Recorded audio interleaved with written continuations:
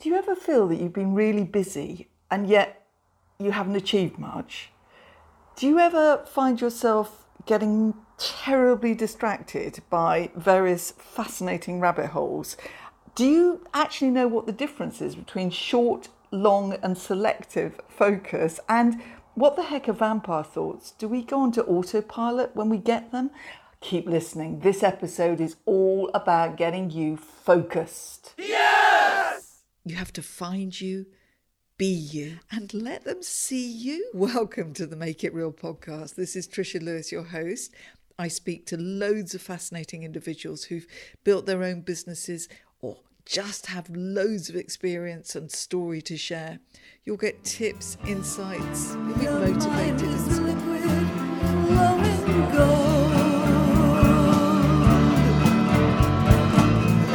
Your eyes are burning suddenly. So listeners, we've gone international. Da, da, da, da. Yeah, actually, Gothenburg is where we are now going to speak to this lovely guest. And for those of you who have to look things up on a map, that's in Sweden. Actually, seriously, I just looked it up on a map to double check. So don't feel daft. A rather beautiful place, I suspect, and I haven't been there, which is very bad. So this guest is called Katie Stoddart, and she is a high-performance leadership coach for entrepreneurs and executives. She's a speaker. She also is a podcast host, and I recently was a guest on hers. I don't think it's out yet, but when this goes out, maybe that one will be out. So we're having a lot of podcast love. She's a writer, and she's the founder of the Focus Bee, and that is going to give you a clue, because we are going to go deep on what the heck is focus all about? Why do we need it? How do we do it? So I'm going to get Katie to say hi and maybe add to that introduction if you'd like, Katie. Thank you so much, Trisha, for the introduction, and it's great to be here. Yes, absolutely. I'm eager to dive into the topic of focus. I know that it's fundamental for our well-being and our productivity. And I also think that nowadays, especially with so many of us spending so many hours in front of screens, focus and concentration and attention are greatly diminishing. So that's why I'm very passionate to talk about this. Yeah, no, that's good. And bringing it into this current situation we're in is, as you say, very relevant indeed. Always has been relevant, but it might just be up there a little bit more. So I think we got to start from real base camp here, because focus is a word, and like all words, it might mean different people to different things to different people. So let's go with how you sort of define what you mean in this, and in what context, I guess, by the word focus. That is such a great question, because I basically look at focus through three different lenses. So first, let's talk about what I call short-term focus. So short-term focus is the quality of our attention and concentration at any given moment. Another way to look at it is the way we channel our thoughts, our words, and our actions. For instance, let's look at an example. If you're focusing on a report, you're paying full attention, you're totally concentrated, and you're channeling your thoughts and your actions by writing that report. So everything goes into that tunnel. And this is why I feel the focus and flow are so tightly related, because when you're fully focused, you end up in flow. When you're in flow, you're focused. They go together. It's one leads to the next. So this is what I call short-term focus. And this is where a lot of people are struggling nowadays and are getting very distracted, which means that they get quick dopamine fixes all day, but they're not able to be fully in flow, which ultimately isn't actually fulfilling and makes us counterproductive. Can I just tell you that I spent half an hour taking little bits of fluff out of my hairbrush the other day. Now, this might sound like a ridiculous thing to confess to my listeners and you, But I just want you to know how wonderful that made me feel. It was the weekend. I sat on the bed. I just washed my hair. I was about to use this brush. I thought, geez, this brush isn't that clean.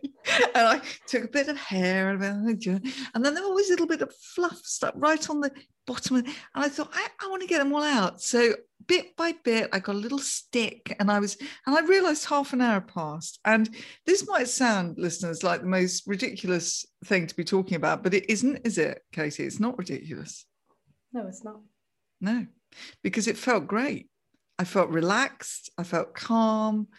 I felt like I could go and do something very creative as a follow-up to this, or just chill out. It was the weekend. It didn't. So I suppose what we're saying here, it doesn't actually have to be something world-shatteringly important. Exactly. And we can get into flow with pretty much anything once we have that ability to focus. So your example with the hairbrush is perfect, and that's also a form of relaxation. But even something that's really boring, some type of paperwork, if we have this ability to focus, and maybe if we rise the challenge a bit, such as maybe doing it in a short amount of time or doing it better, if you rise the challenge so it's not too boring, you can get into flow. Yeah. Many tasks. Yeah, and it's like a muscle, I guess. Anyway, let's go to the other two. So that's number one, short term. The other focus is long-term focus, which is the direction we're focusing on.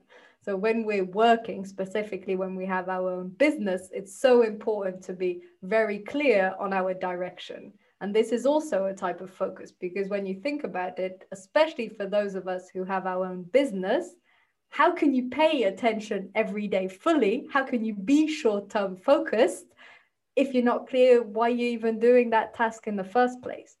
It's easier in a corporate perspective because you have managers and people telling you what to do. So you might not be clear on your direction, but someone will be saying, please finish this by Friday.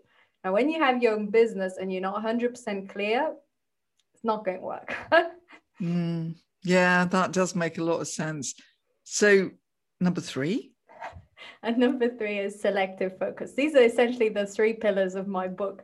And this is how I came up with this framework around focus, because I realized this short-term focus, we just discussed, long-term focus, the direction, and selective focus is probably the one I'm most passionate about, which is our ability to choose what we focus on at any given moment.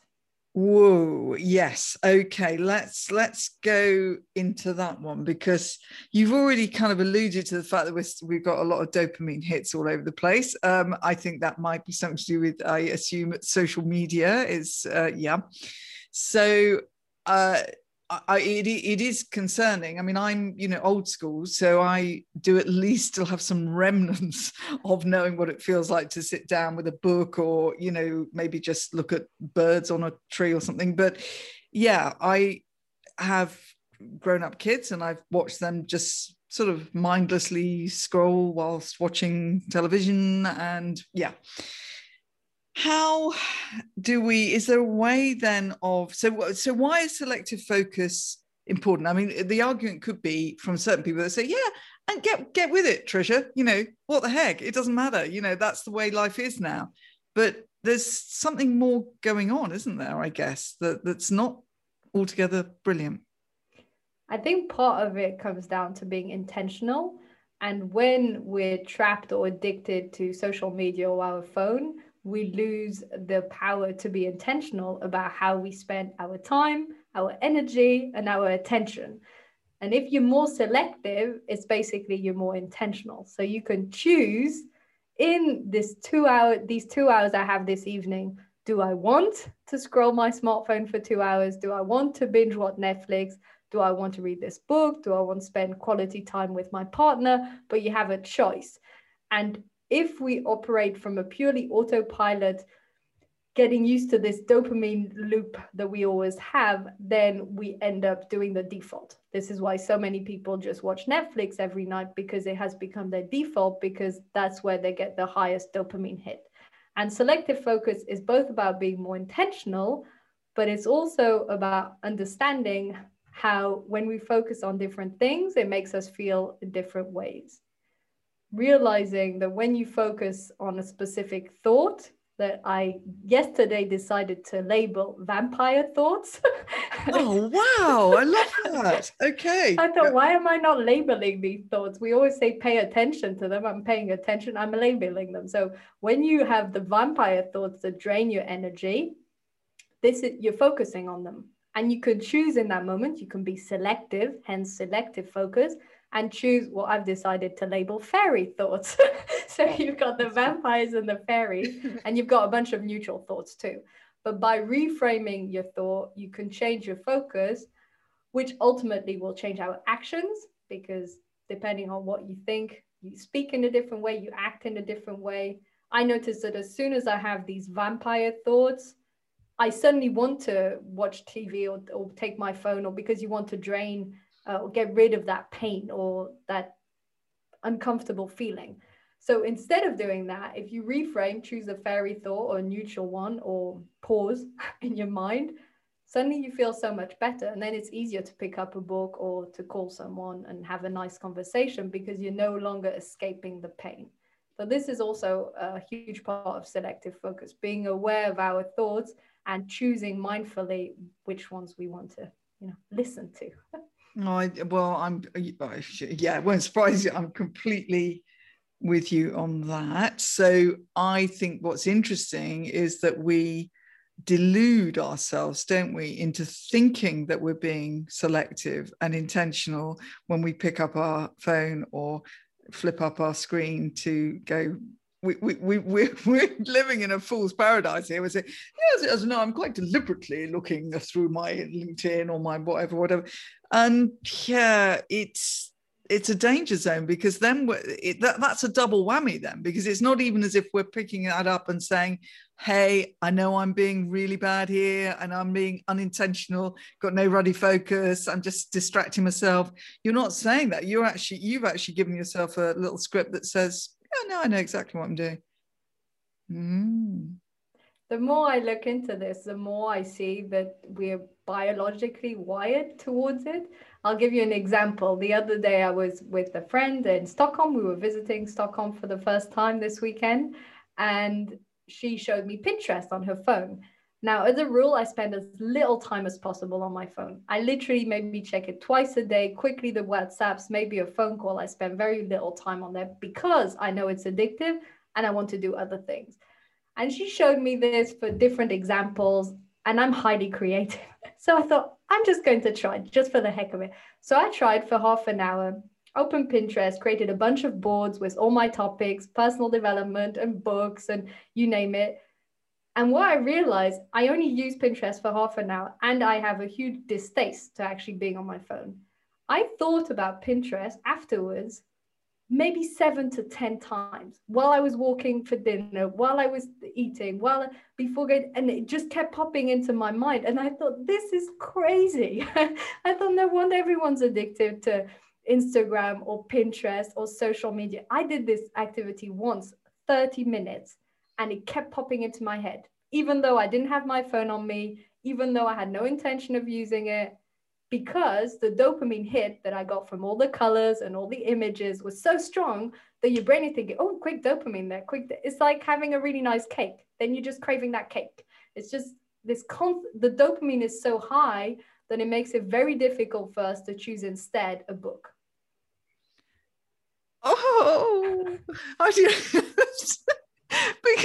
because I know I'm guilty of this, and I'm like a really intelligent human being, Katie. And you know what I mean? And I know about the brain, and this is the kind of stuff I've studied and et cetera, and yet still. And in fact, I had 4 days with no social media at all. This is what people are increasingly doing, aren't they? Which only goes to show that it's addictive, because otherwise you wouldn't need to do it, So I thought, no.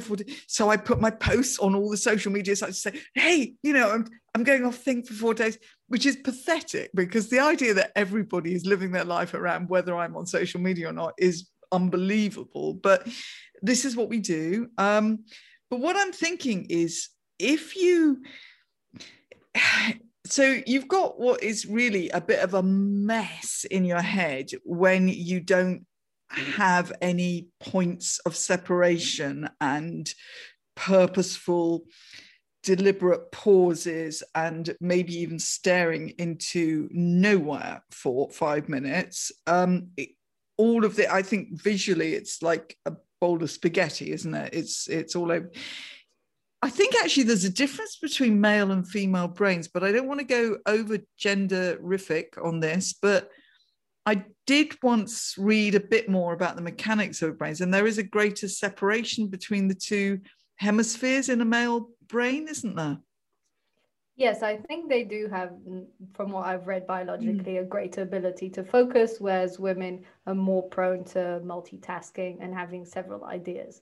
So maybe they are better at focusing sometimes. And you see, you mentioned multitasking. That's great, because I have always put a label on myself, which I thought was quite cool, of being brilliant at multitasking. And I say, no, I'm brilliant at multitasking. Of course I can do that and listen to that at the same time. Yeah, I know the radio's on, but I'm writing this blog. I'm good at multitasking, and I'm also very creative like you. So those two things can become quite a difficult field of play in your brain, because you're sort of thinking, this is cool, this is who I am, this is the way I work, I'm good at this, and oh, look, I've come up with another fabulous creative idea.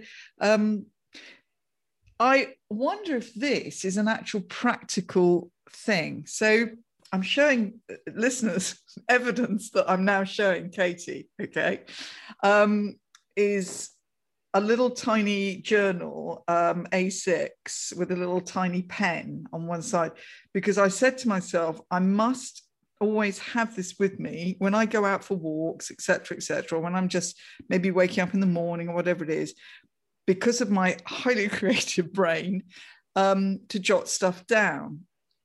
And is that the sort of practical thing that helps us be more focused? I'm not sure whether you can work your way through what the heck I'm trying to say, but give it a go. I think I understand what you're saying. And this is a great tool for people like yourself, like me, who are highly creative, because it means that you can just jot it down and then move on. And this is particularly great if you are focusing on a given task, and then you suddenly want to Google something, or you suddenly think you want to contact somebody. So this is a great way to not get distracted, make a note of it, and then you can go back. As David Allen always says, our brain isn't made to keep ideas, it's made to create ideas. So you don't want to keep them in there. So putting them on the paper is very healthy. But in general, who said that again? David Allen. David Allen. Yes. Allen, A-L-L-A-N. A-L-L-E-N, I think, from Getting Things Done. Oh, right. Okay. Yes. Interesting. He Tim Ferriss interviewed him on the Tim Ferriss show, and he explained pretty clearly his methodology. It was a really good episode. So I got a lot out of that episode. So our brain isn't really designed to keep stuff. It's designed to create stuff. Yeah. And it's constantly predicting and trying to figure out. Yeah.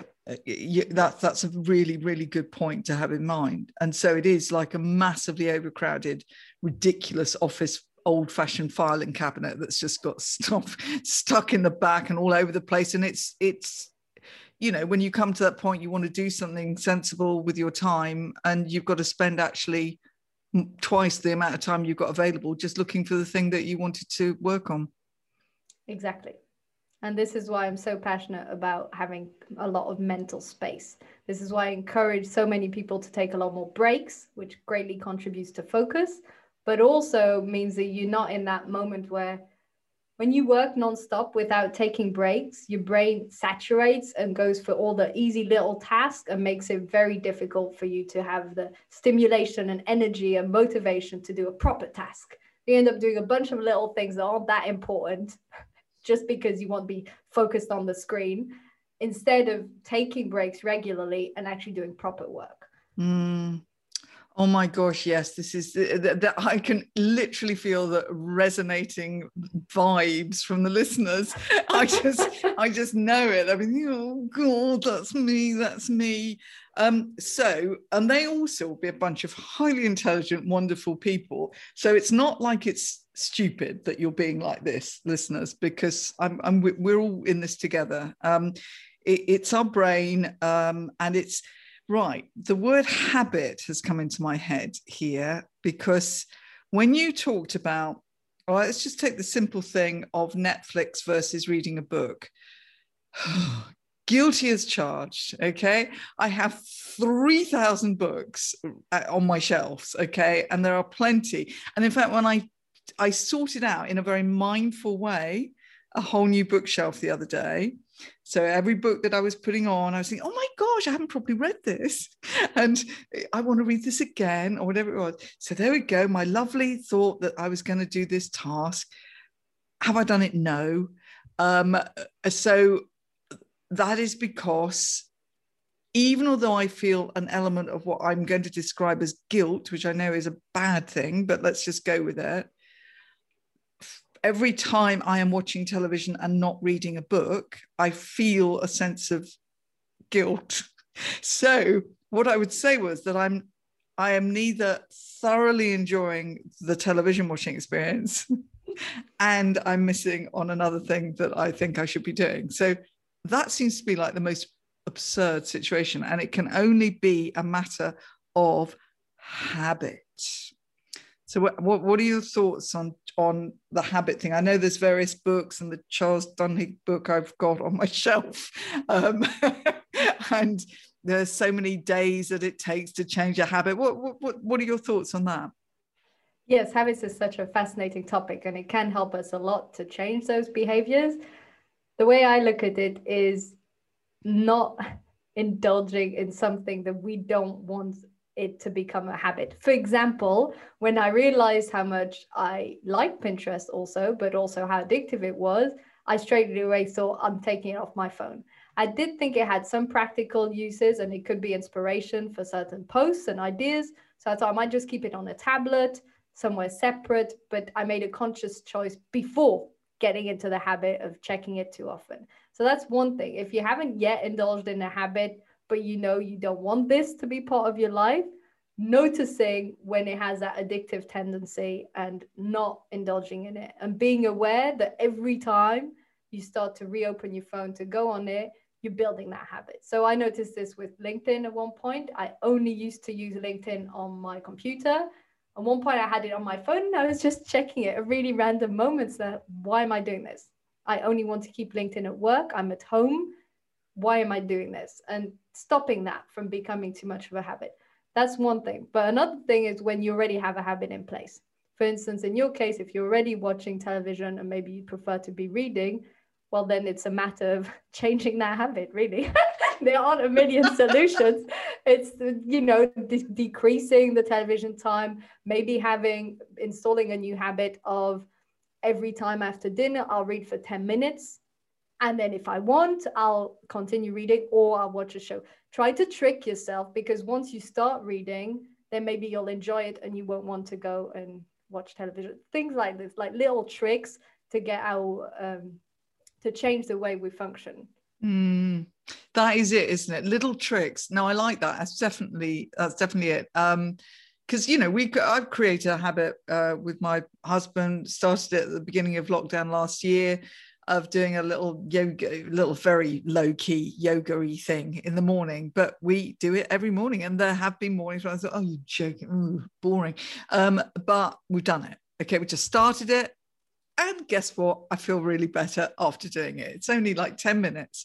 Hey, so that's the other thing, is maybe we have this odd panicky thing as business owners about time, because I noticed I had to really stop myself thinking, I should be doing X, Y, Z. So when I'm sat there taking longer over considering a chapter in a book, say, that I might want to take something out of to use in a video or an article or whatever, I think this is a bit indulgent. I'm taking quite a lot of time out here.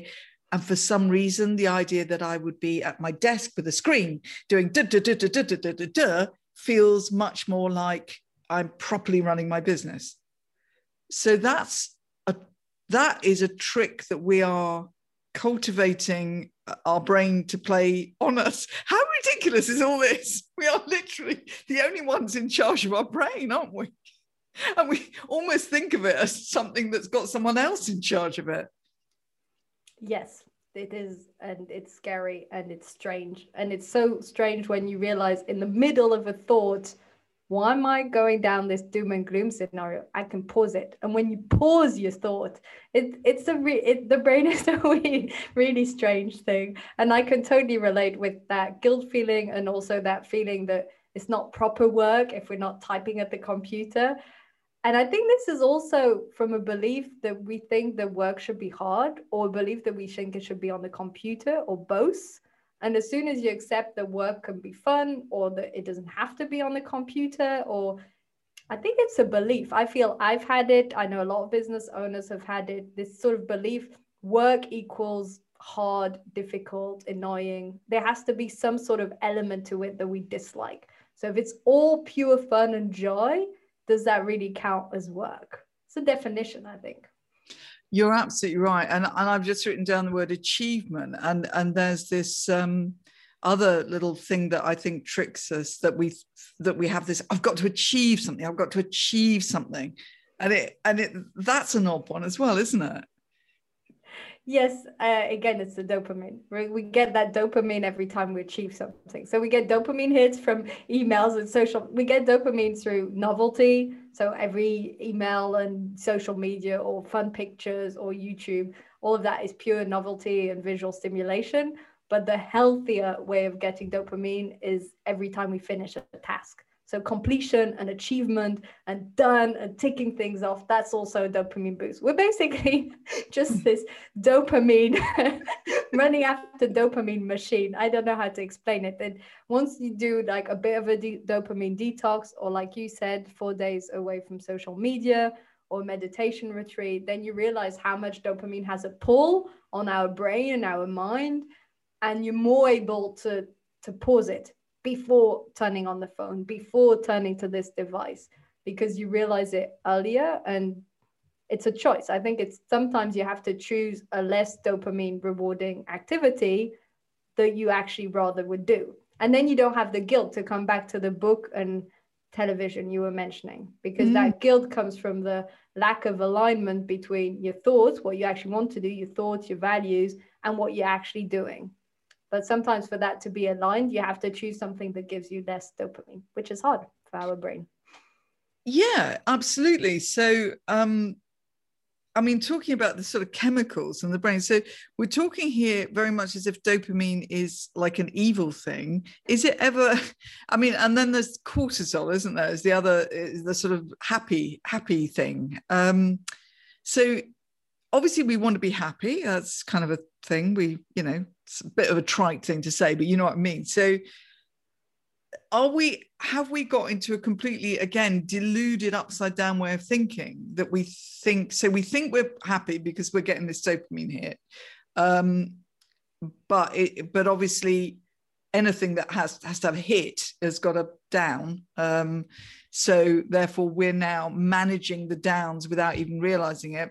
We're just going back on the hit again.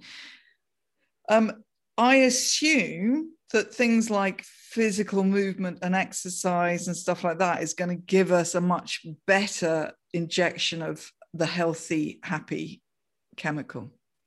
It also gives us dopamine, but like you said, maybe it manages it in a different way. So the 4 key chemicals are dopamine, oxytocin, serotonin, and endorphins. Cortisol is the one that gives you stress. It can be good sometimes for the boost, but it's the one that gives you stress. And the dopamine, oxytocin, serotonin, and endorphins you get through different activities, such the endorphins typically with sports, but also with laughing, which is good.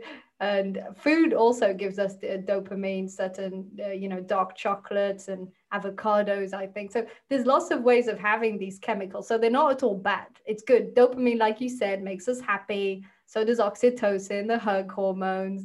So they all contribute to our happiness. I think the danger here is that these activities give us a too high hit that we wouldn't have in less artificial surroundings. If we were all in the jungle, we'd get that dopamine hit through eating a certain food or through running that extra mile, and we get it in a healthier way. And the problem is now we're getting these too high levels, which means that we become more dependent, hence the addictive nature. And that has a downfall. And then we're constantly seeking higher levels of dopamine in an unhealthy way. Now, if you're getting dopamine because you're exercising, or that dopamine because you just finished reading a book, or dopamine because you just, finished an important work task, we're all driven by dopamine every single day, but it's choosing what activities we want to indulge in to get that dopamine reward. And maybe choosing work will be less dopamine high than watching a YouTube video, but ultimately it matters more to our fulfillment, to our work progress, to our growth. So when we're aligned with our values, it becomes a more natural choice for us to do, and we're less tempted by the distractions. I love that. Oh, that was just pure joy. And it's interesting, actually, because there's a very interesting connection here. Oxytocin, as you say, the hug chemical, and it's also, I think research has suggested it is released when people are listening to stories. So we go straight to a connection with reading, don't we? So there. Yeah. Exactly. So another alternative. And it's not to say that all these high dopamine activities are bad. It's not to label, YouTube or Pinterest or Netflix as bad. The only thing is they're highly addictive, and we don't realize, and we underestimate it. If I wasn't so highly aware about it, when I started Pinterest the other day, I probably would have been on it already 10 times since. I only went on there twice, I think. But because I have this awareness, and I noticed how often it popped into my head, and I thought, whoa, okay, this was more addictive for me anyway than I want to admit or realize. So I have to, before we wrap up, I've got to ask a question that might be in the heads of the listeners, because it's in my head. Okay, so I am utterly behind you on all this. I think this is really, really important stuff, and getting more so.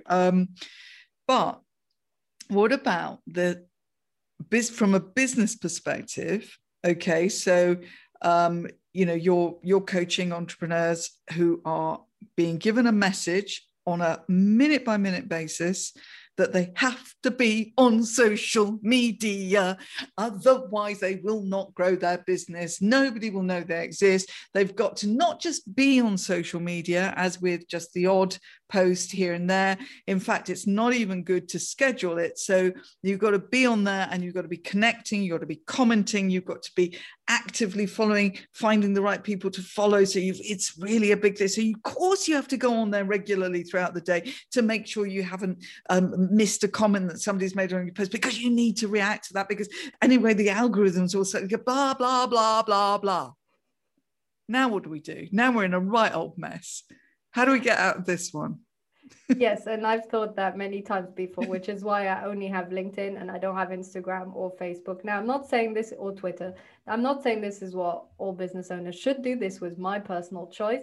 It's a really tricky balance. The only real solution I've found to this is, once more, being very intentional and having maybe 1 or 2 slots a day. At one point, when I noticed I was checking LinkedIn too much during the day, typically this happens when you don't have very clearly defined activities or outcomes. So I have a few things to do, but it wasn't clear enough, so you end up on LinkedIn too often.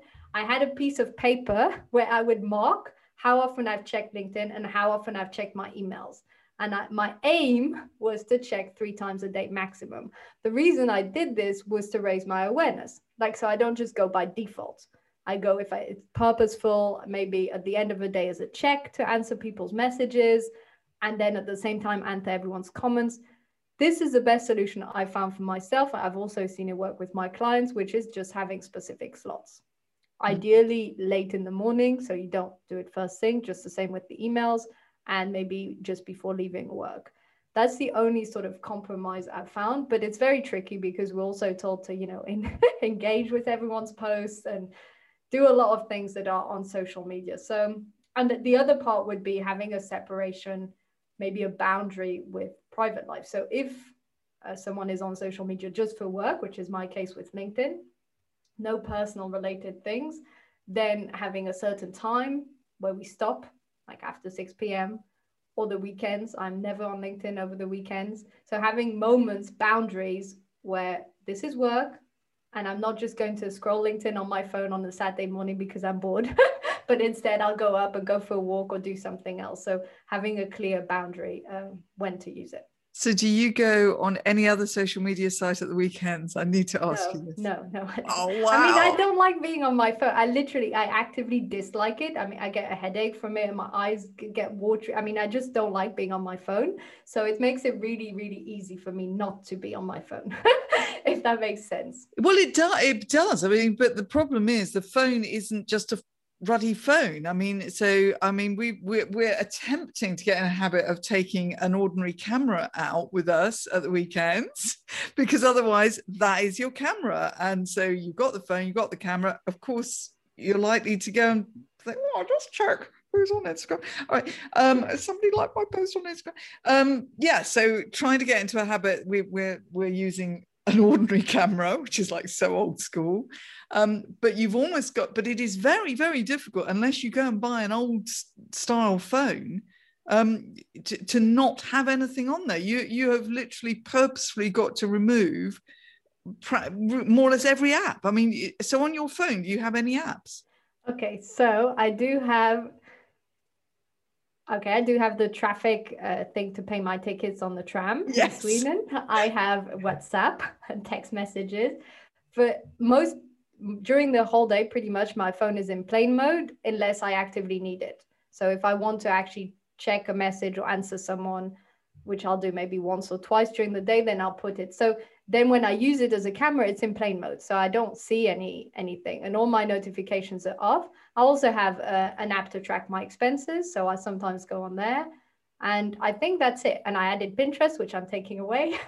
And then just basic things like the bank system and just little things like this that you need. But because I don't have social media on there, LinkedIn, but I sign out. And I don't have Instagram full stop. So social media really is the one that I think Instagram for most people and Facebook are the ones that are the most addictive, probably. Yeah, absolutely. And you've got a book. Tell me about your book. Yes, so I'm still writing it and it's on focus and it covers those three topics. So short-term focus, long-term focus and selective focus. And the idea is for people to be a lot more aware, a lot more mindful about how focused they are, how they manage their attention, and to really start to notice. Now I'm going to ask you a question then, because I've just, as you know, had a book published. All right. And the reason I spent more time on Instagram making it look good and all the rest of it, blah, de, blah, de, blah, was, guess what? To market my book. So are you going to how are you going to market your book, Katie, without being all over social media? I think probably just LinkedIn and my newsletter, but otherwise maybe I'll just delegate it. I might get other people to do it. I might create the content because I like creating content. I create all my posts on LinkedIn and I like creating it, but I might get other people to post and engage and actually do it. So I have more mental space because it's a lot about the space in our minds too. It's not all about the addiction. It's the reminder and the checking and the notifications. It makes it all, like you said, a bowl of spaghetti. A bowl of spaghetti, a messy bowl of spaghetti. I absolutely, I could go on forever. This is like, we won't, don't worry. I am going to let you go on with the rest of your day in Gothenburg. Why is it when I say Gothenburg, it sounds like it's Batman, isn't it? Maybe. Is it Batman? I'm not sure. No, it's Gotham City. Batman is Gotham City. I'm very old. You don't remember the original Batman. Everything's fine. Don't worry about it, Katie. There are listeners who will know that I'm not talking complete rubbish, although almost. Right, so Gothenburg isn't where Batman lives, everybody. But it is where Katie is, and you'll have to come back actually when the book's out, because this is such an interesting topic, and I feel like there's more about you that we need to explore as well. I didn't even get into talking about your story of how you got to it. Yes, that's it. You'll have to come back. End of. Okay, fantastic. This has been so helpful. Now, just tell the listeners how they continue. Obviously, not on social. On LinkedIn, it's fine. I do check my LinkedIn every day of the week. It's good. I'm still reliable on LinkedIn. So yes, Katie Stoddart on LinkedIn and my website, thefocusbee.com. And that's it. See, simple. And your lovely podcast, of course, which is And on my podcast, focusbee.com. Yeah. Yes, it's on thefocusbee.com, or you can, type the Focus Bee Show on Spotify or YouTube or anywhere really. Apple Podcasts. Yeah. And I tell you, you might say simple, but for some of us who, with our creativity and distraction and lack of focus and multitasking, can manage to make a website into a brilliant distraction tool. Oh, I'm going to update that page. Oh, look, I don't quite like the layout of this. I'm going to put a different photo in there. Yeah. So, okay.